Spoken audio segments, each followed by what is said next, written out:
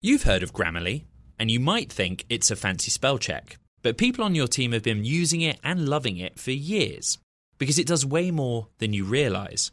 Grammarly is a secure AI writing partner that works seamlessly across apps and websites and can write an instant first draft in a few clicks, not a few hours. When every word your team writes is clear, concise and on brand, companies can save 19 days per employee per year. Learn what better writing can do for your company at Grammarly.com. Grammarly. Easier said, done. Osage County, Oklahoma is getting a lot of attention right now. It's the setting of Martin Scorsese's latest film, Killers of the Flower Moon. The movie's based on a book about the 1920s Osage murders, when white men poured into Osage County and killed Osage people for their oil wealth. I'm Rachel Adams Heard, the host of In Trust, a podcast from Bloomberg and iHeartMedia. For over a year, I was reporting a different story about other ways white people got Osage land and wealth, and how a prominent ranching family in Osage County became one of the biggest landowners here. Their ranching empire was built on land that at the turn of the century was all owned by the Osage Nation. So how'd they get it? Listen to the award-winning podcast In Trust on the iHeartRadio app, Apple Podcasts, or wherever you get your podcasts.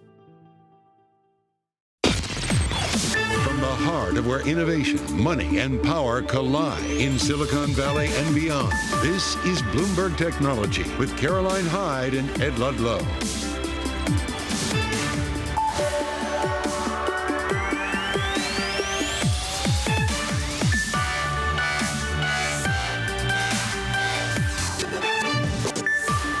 I'm Caroline Hyde at Bloomberg's World Headquarters in New York.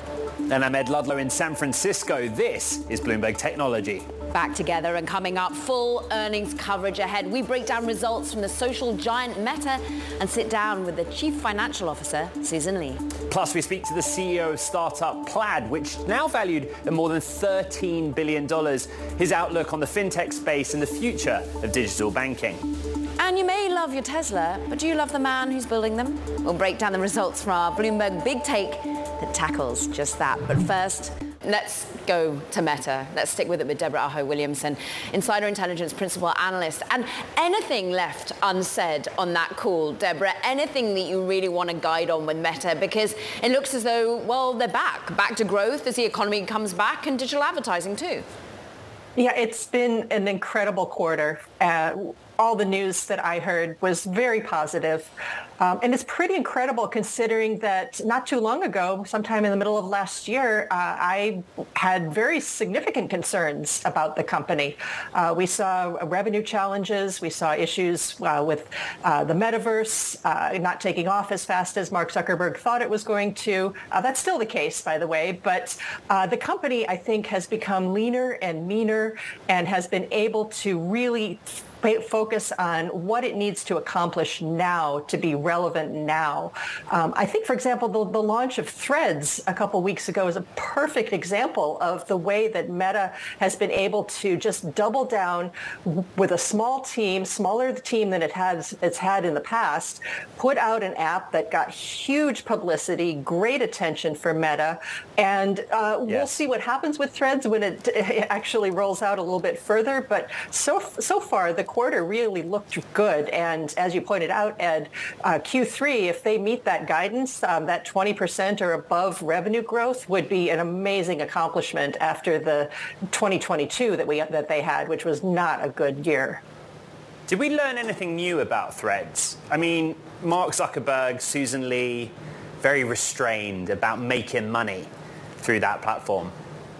Absolutely. So Threads launched after the quarter ended, so there was no impact to Q2 for Threads.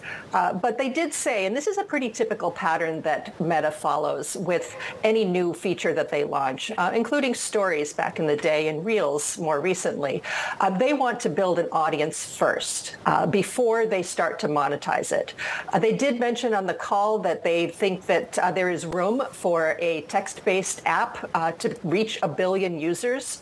They did name check Twitter at one point, which is very rare for Meta executives to to talk about other companies on the call. But they did mention Twitter. I caught that, and I thought, wow, that's pretty interesting. But they do think that there is room for a 1 billion user text-based communication app. And so if Threads can get there, that will add to Instagram and Facebook and WhatsApp as the other three 1 billion plus apps in their roster. Deborah, they're a money-making machine, but people are now questioning whether people are remaining on the Threads app and as addicted. Can they really take on the competition? TikTok on the one front, when you look at X on the other, when you're seeing all of really a very competitive space who all want time and indeed advertisers to have confidence? Yeah, well, it is going to take time for Threads to find itself. One of the benefits of having the smaller, leaner team that I just talked about was that they were able to launch Threads very quickly and bring it online probably before it had some of the features that people were looking for. So the downside to that is didn't have the features that people were looking for. And so maybe some people decided, oh, this isn't for me right now. So the challenge is going to be to get people to come back and to continue to use it. But I do think Threads needs to be more than just a Twitter killer or something like that. Threads needs to find itself as a place for creators and people to communicate in the way that they want to communicate on Threads. It's not going to be enough to just try to completely mimic or replace Twitter. So that's going to be the dividing line for me in terms of what makes a Threads an app to stand out. But you mentioned TikTok. The other factor here is that TikTok is Meta's number one competition. It's not Twitter. Twitter hasn't been Meta's competition for quite a long time, as much as everybody likes to think about Twitter versus Threads right now. Yes. It's really Meta versus TikTok that is the battle. So 10 billion annual run rate for Reels. I think you guys at eMarketer have the Inside Intelligence, have the math on this. TikTok did like 9 billion last year worldwide. So did you hear enough? Very good. Our forecast was for actually just under 10 billion. So very close. Yeah. So are they competitive? Is Reels a TikTok competitor in terms of its ability to not just get eyeballs, but make a bit more money? It's absolutely become a very strong competitor. We heard on the call yesterday that 3/4 of advertisers on Meta are using Reels right now. 3/4 of Instagram advertisers are using Reels right now. And that just speaks to the ability of Meta to get advertisers who are already ingrained in its other properties to try something new. So that's one thing that I noticed. Another thing I think that is worth paying attention to is that more people are seeing Reels. Meta is using its AI to show recommended content. And so people are seeing Reels in their feeds that are very attuned to their interests. And so they're more likely to watch them. It is still true that I think some Reels or maybe many Reels are pulled from TikTok or very similar to TikTok. So it does have that as an issue. But overall, as a platform, I think Reels is doing very, very well right now. Deborah Aho-Williamson, Insider Intelligence, always good to get that real-time perspective on earnings. Thank you so much for joining. We keep the conversation going. Coming up, we're joined by Zach Perret, Plaid CEO, to discuss why FedNow is causing a bit of a buzz in the fintech industry. That's coming up next. This is Bloomberg Technology. What if everyone at work were an expert communicator? What if every doc, message and email they wrote was perfectly clear and concise? Inbox numbers would drop, customer satisfaction scores would rise, and everyone would be more productive.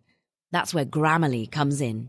Grammarly is a secure AI writing partner that understands your business and can transform it through better communication. Companies that use Grammarly save an average of 19 days per employee per year.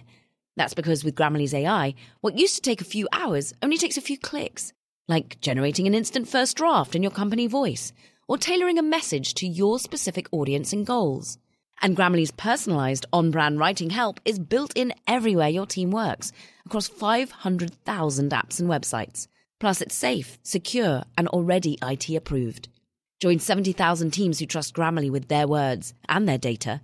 Learn more at Grammarly.com. Grammarly. Easier said, done. Good song. The Johnny Carson theme, right? Hey, who wrote that? Skip, who do you think? It's your buddy. Hi, everyone. I'm Paul Anka. And I'm Skip Bronson.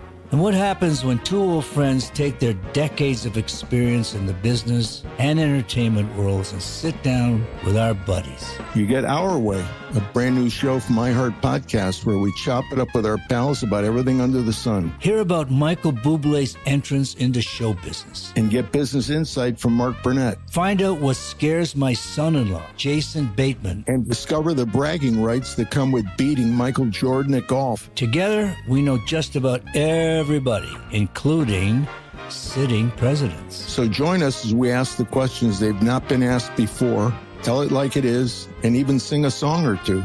This is our podcast, and we're going to do it our way. Listen to Our Way on the iHeartRadio app, Apple Podcasts, or wherever you get your podcasts.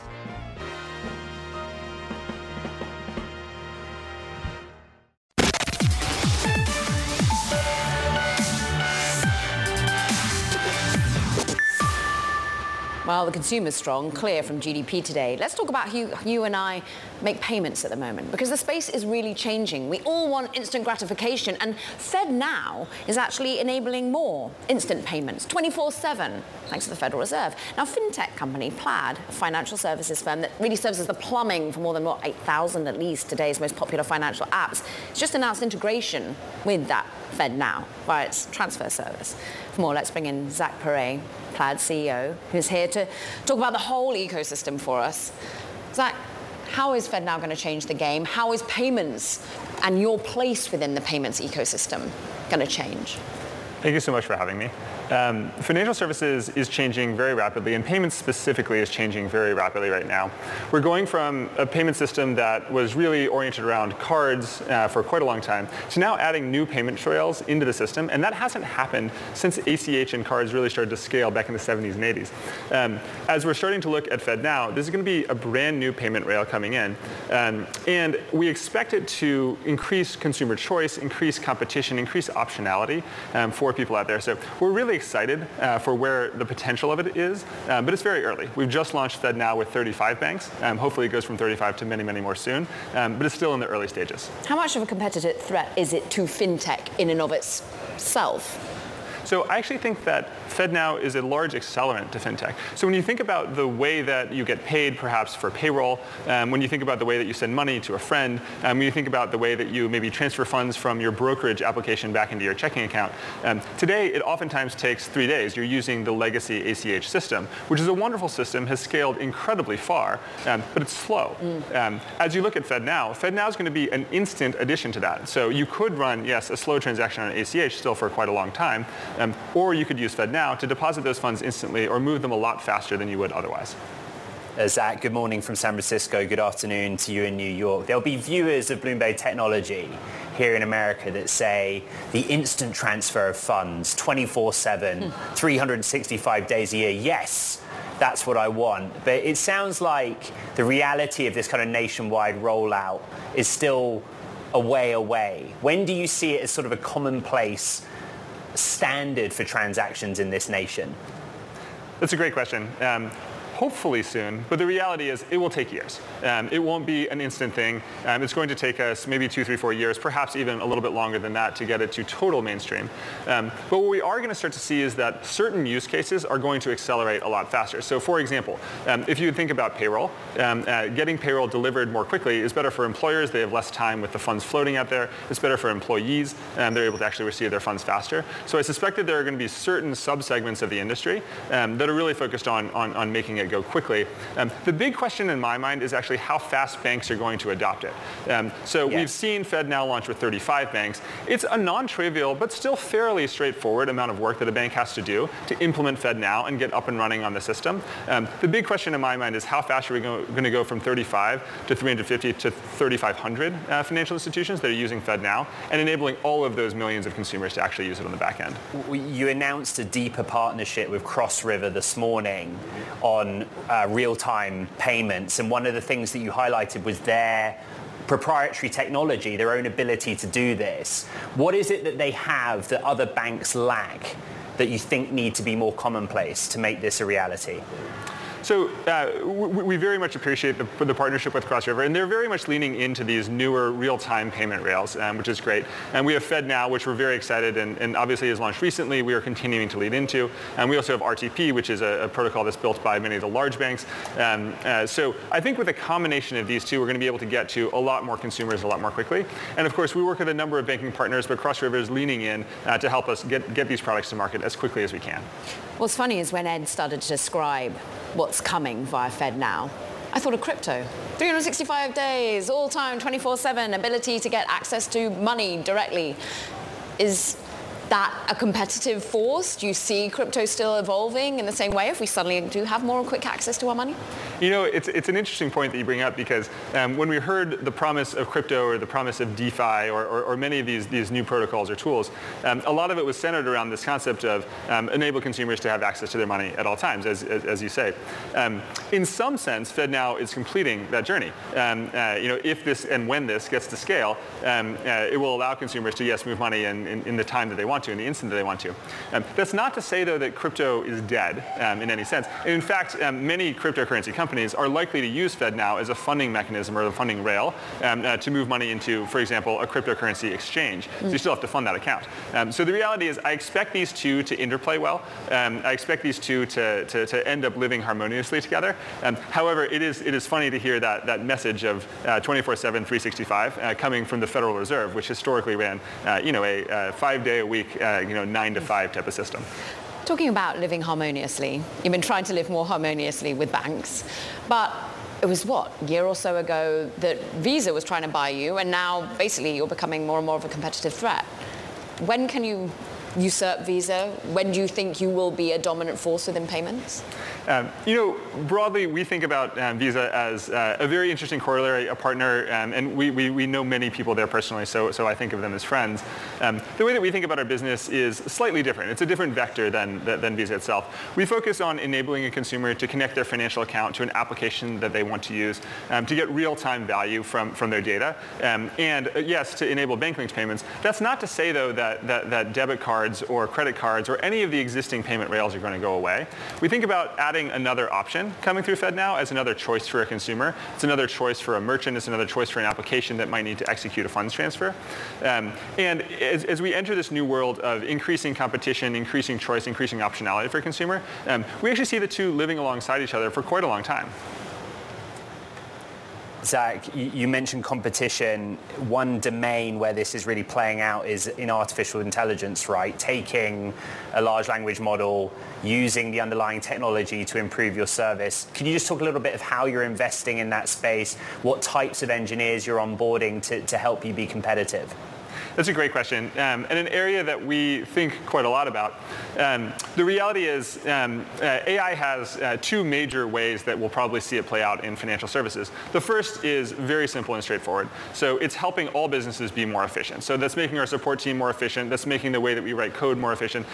That's generally implementing AI tools to improve employee efficiency. And it's no different in financial services versus any other tech-enabled industry. The second is thinking about fundamentally new products that can only exist with the help of AI. So one of the areas that at Plaid we've been investing a lot in is building better tools for credit analytics and credit scoring. If you think back to the way that credit is scored today, or even the way that it was scored 10 years ago, those two aren't all that different. We have a FICO score. There's perhaps a bit more data that's being added in. At Plaid, we focus on building tooling to enable better data to go into your loan package. So if you're applying for a loan, you're perhaps someone that lived internationally and is just moving back to the US. You don't have a lot of employment history in the US, but you do have fairly good income and fairly good assets. How can you get all that data into your loan package? Well, Plaid builds a lot of that. The next phase that I'm eager to dive into is thinking about how can AI help inform those models, make better predictions about what a consumer is likely to be able to borrow, what they're likely going to be able to pay back, and how that's going to work. Now, we have a long way to go in terms of working with the regulators to figure out how exactly we can and when we should implement AI models for lending, import or lending decisions. But I'm excited to go on that journey, and I think that there's a very big opportunity for us all ahead. Zach, AI in the context of lending is a conversation we're keen to dive into as well. We're just out of time for today. Thanks to Zach Perret, the Plaid CEO out there in New York.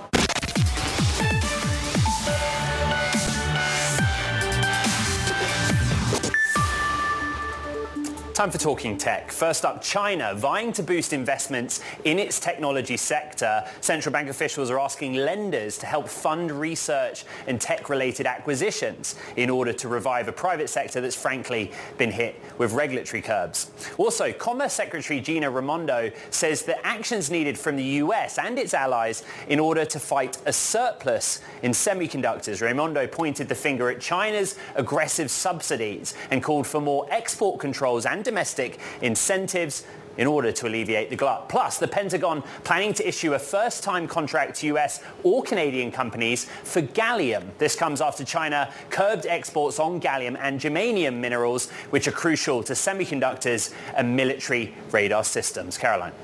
Meanwhile, let's just talk Tesla for a minute, Ed, because 5 years it is now since Tesla's Model 3 electric car actually hit the market. And in an effort to kind of assess the mood of consumers, Bloomberg surveyed more than 7,000 verified owners about their experience.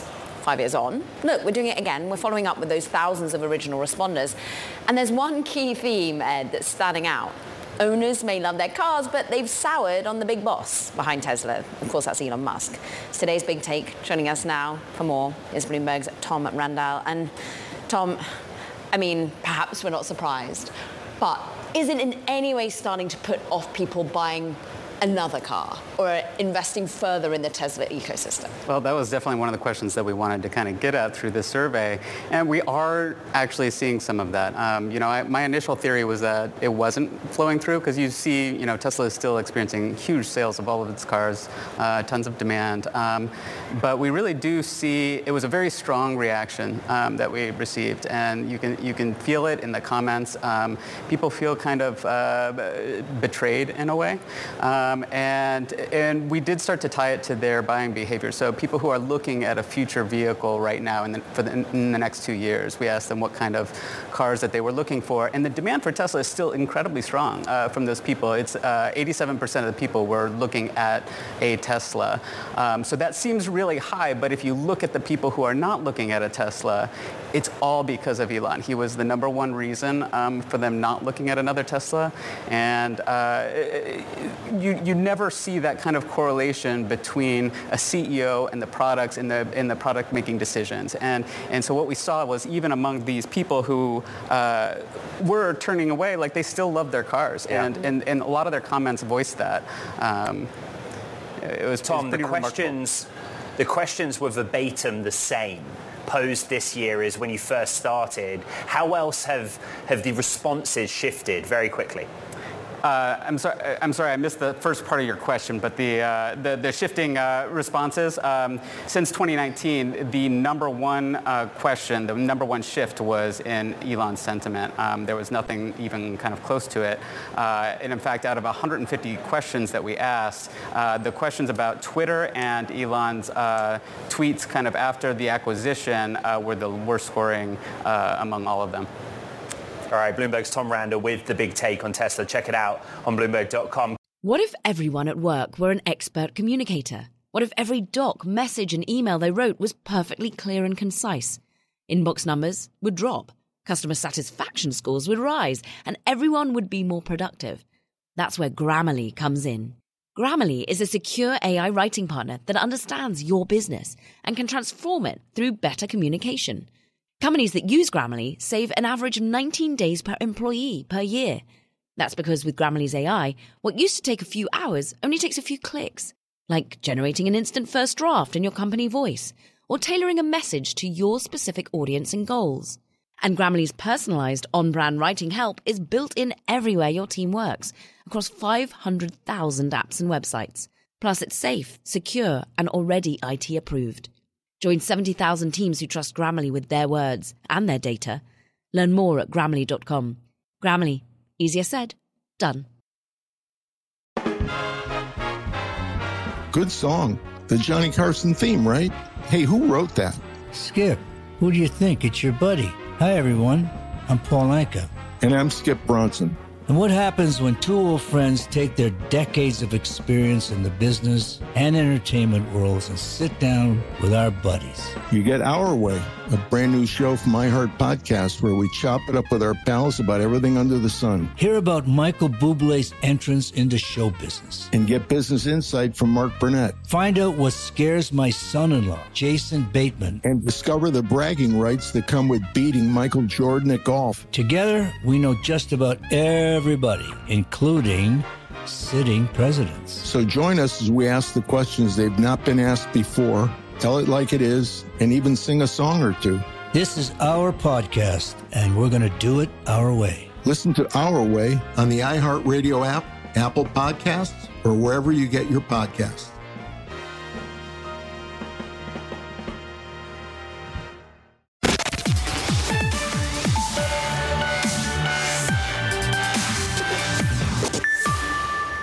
Welcome back to Bloomberg Technology. I'm Caroline Hyde in New York.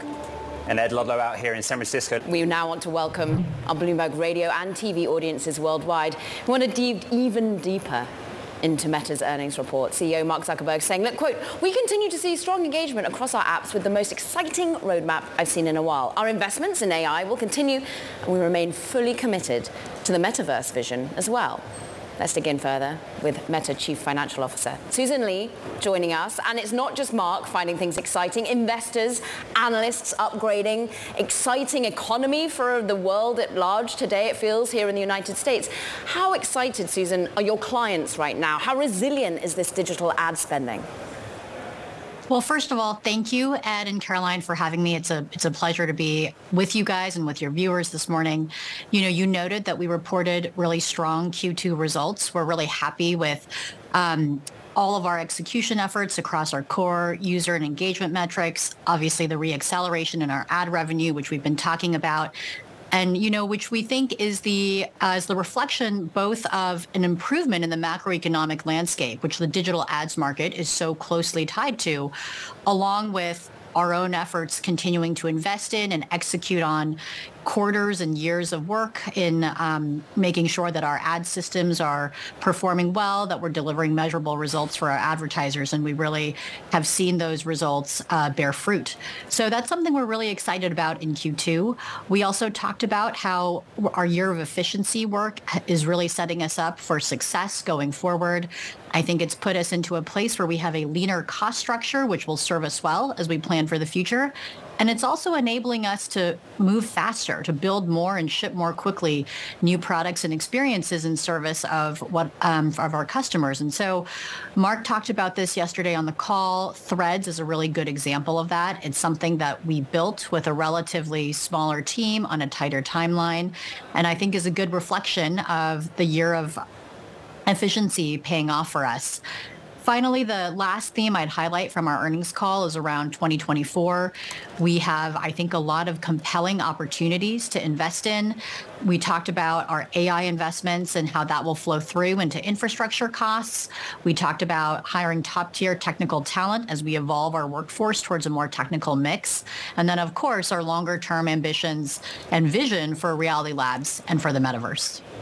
You know, AI also seems, Susan, to AI recommendations on the timeline to have a real impact on engagement, particularly on the core Facebook platform. How much is that a driver behind the forecast for the current period of $34.5 billion in sales?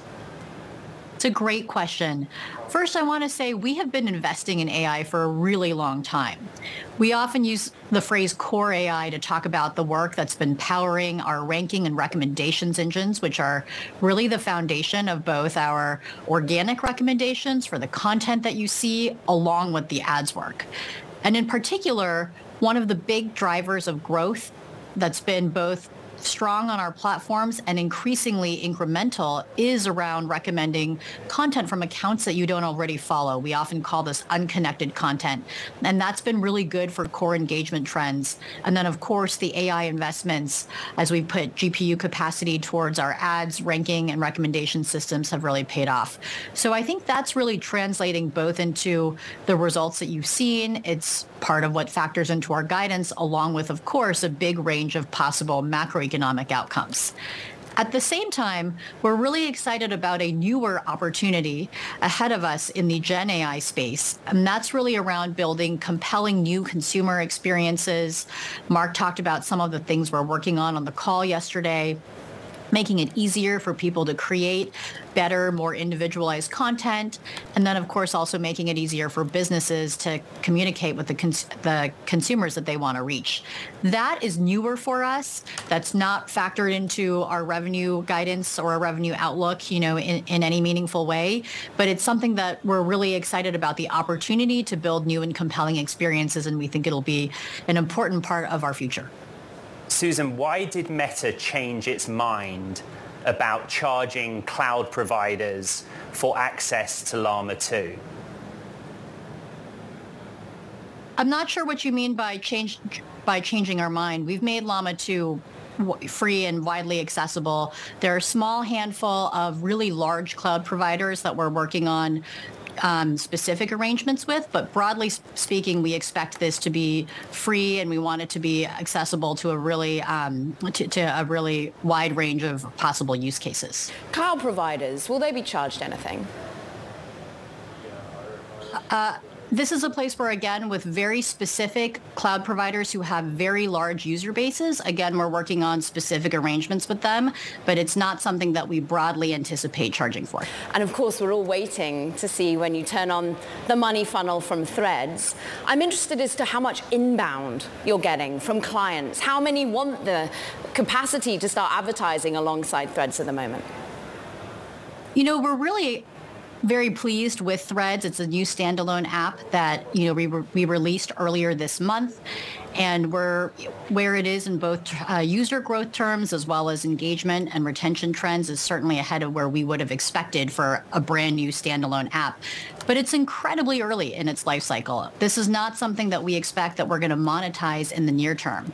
We know when we launch new consumer experiences that there is a playbook around all of the product foundation work that needs to be done, around core features that users will ask for, being responsive to things that users are looking for in the product, scaling it over time to a much larger user base, focusing on driving increased engagement and retention. Those are all things that we're going to need to do, in advance of thinking about monetization. But it's a playbook that we've executed multiple times, and we're excited for the opportunity to do that again here. Susan, I think I'm right in saying you were Facebook employee number 400 and something, 408. How has the launch of Threads compared internally to bringing in Instagram, WhatsApp, the launch of the hardware business in Quest? So I joined then Facebook back in 2008 when there were around 400 people here. And so I've seen us launch a lot of things over the course of that period. Now, some of those examples that you mentioned, like Instagram, obviously were already popular apps when we acquired them. But I think that over the course of that time, we've learned a lot of things about how to bring products to market, thinking about the trade-offs between standalone apps or features within existing apps. We've learned a lot in our growth playbook and how to drive engagement and retention. And I think we're going to bring a lot of those lessons to the way that we execute against our vision for Threads. Caroline asked you about the inbound interest. Your existing advertisers saying, hey, Susan, when can I put something on the Threads platform? I know you're being conservative and careful about the development, and that Mark emphasized a lot of product work needs to be done as well. But how do you see the roadmaps for Threads going? How do you change the product so it is monetizable? Well, we're excited, obviously, that there is interest both in Threads, the consumer product, and, of course, the eventual prospect of advertising on it. But it's really just too early, I think, to be very specific about what the ads business on Thread will look like in detail. We're really focused on executing on the consumer experience first, making it a great and productive and friendly place for people to have public conversations, growing it to scale, investing in the features that people want, and we'll get to monetization at the right time.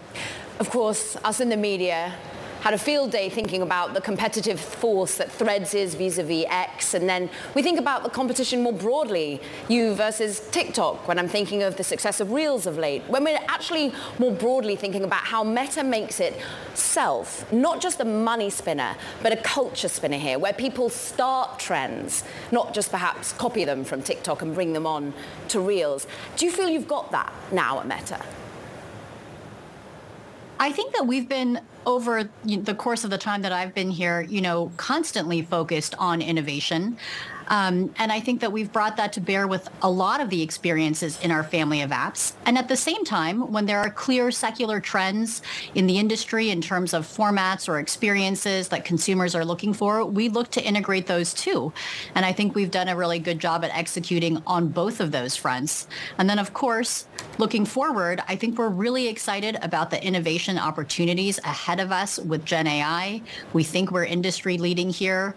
And then, of course, over the very long term with our vision for Reality Labs and the metaverse. We are, of course, with the Meta Chief Financial Officer, Susan Li. We're welcoming her across TV and radio with our audiences. And Susan, everyone started talking about everything apps. Now, I know you're about the money, not always developing the product. But do you think about everything app as Meta? Is there a race on to ensure that we can build that here in the US and you'll be part of it? It's a great question. I know that there are other regions around the world, in particular Asia, where there are apps that have gone down this model. That's not a model that we have right now. We haven't seen that use case to the same extent in North America. But, I would say that we're really invested in the opportunities that we have ahead of us across our family of apps right now, including Threads, which is the newest standalone app in our portfolio. And then there's just a lot that we can do to make the experiences across our family of apps richer and more engaging with the investments that we've made already in AI, and especially recommending content that you don't already follow. And we know that that's brought richer content experiences to people, is growing engagement across the apps. And we'll release we'll be releasing features over the course of the next years, but we're really excited about what we think that this is going to bring to bear for the consumer experience, and of course also eventually for businesses to connect with consumers across the family of apps too. Susan, investors were sanguine about the idea that expenses could creep up. I wonder if you just tell us what your priorities are, where you'll invest in talent, in the metaverse, whether your investments will be on the content side or the hardware side.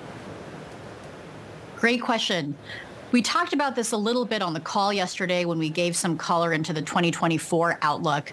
The three themes that I really want to talk about there are, first, we expect that our infrastructure costs are going to grow because of the investments we've made in AI, building GPU capacity, that will go towards both the core AI work and the ranking and recommendation engines that I talked about, along with the new Gen AI investments. So that's a place where we're investing certainly in a lot of hardware, along with the infrastructure, such as data centers and network equipment that you need to support that.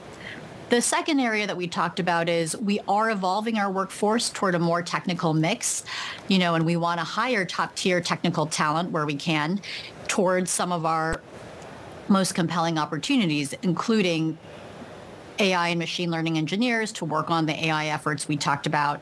And so that's a place where we are going to be investing, but we're going to be doing it in a very thoughtful way, making sure that we're really focusing on the core priorities and making trade-offs where appropriate. Susan, the third thing that we talked about is on the Reality Labs side. That's certainly a very long time horizon and ambitious vision, and we're going to be investing and deploying capital toward it. The capital coming from that you already have, are you looking at the bond market? Are you looking at raising more funds? We certainly generate enough free cash flow right now for us to invest across the organic opportunities ahead of us that we see that are compelling. We have been raising debt. We did earlier this year, just as we're evolving our capital structure going forward. And that's something that we'll continue to look at and I think do on a measured pace going forward. But in terms of thinking about the capital available to us now, we generate a lot of capital that we're always looking to allocate across the organic opportunities that we have, and we've talked about some of those, and then, of course, shareholder returns. Susan, really quickly before we lose you, how do you and Mark split up responsibilities at the company? What's it like working with Mark? I've had the privilege of working with and learning from Mark for 15 years here. Obviously, as CEO, and as a product visionary, he really shepherds the product roadmap. And has defined the long-term vision for a lot of the things that we're investing in with incredibly ambitious goals. And I think that's a tremendous and powerful motivator for us. And I try to make sure that we have the financial frameworks and targets that are going to enable us to invest against those things. Innovation isn't free. And that's something that we're very mindful of. And we recognize that, especially against some of our longest time horizon ambitions, we have to earn the right to put capital towards those things in the way that we do. What I will say, having worked with Mark for such a long time, is he's tremendous at adapting to the time that we're in. And so whether that was leading a 400-person startup when I joined, whether that was overseeing our transition to the public markets during the shift to mobile, or whether that was this past year helping us really retool our cost structure and the way we operate and leading on the year of efficiency, I think Mark is tremendously good at making hard decisions, at acting on them with conviction and looking forward. Meta Chief Financial Officer Susan Lee, thank you so much for your time. This is Bloomberg Technology.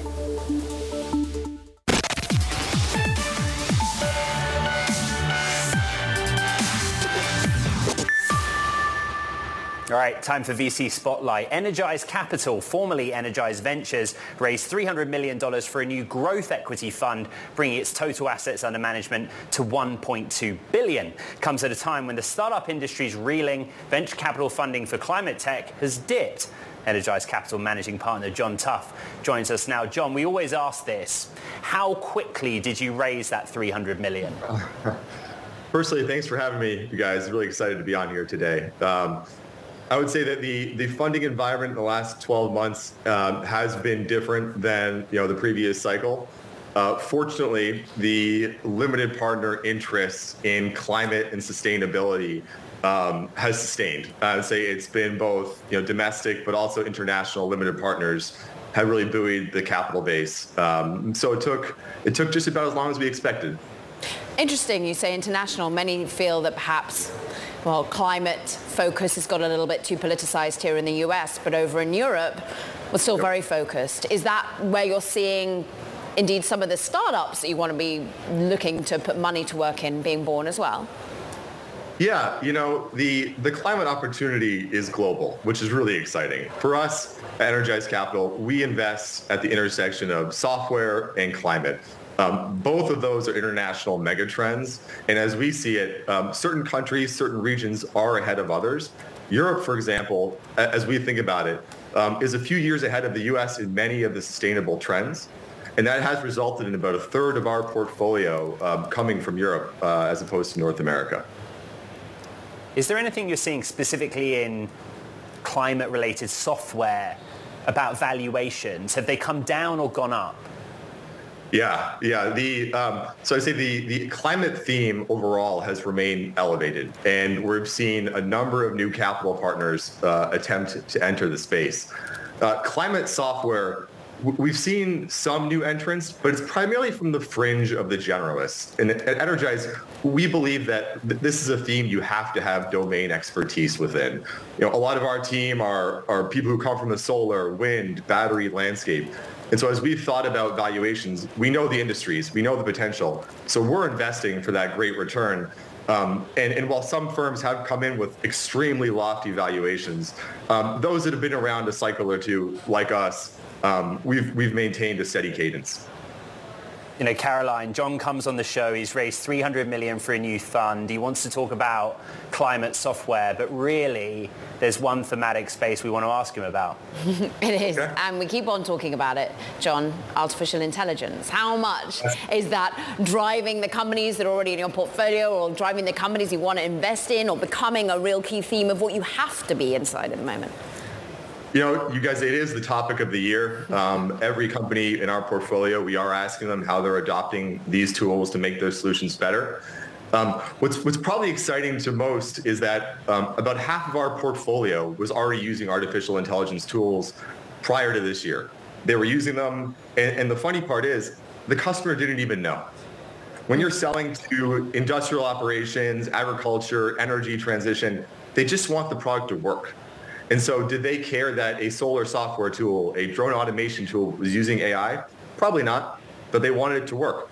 Luckily for us, a lot of our talent comes from incredible institutions that were teaching this years ago.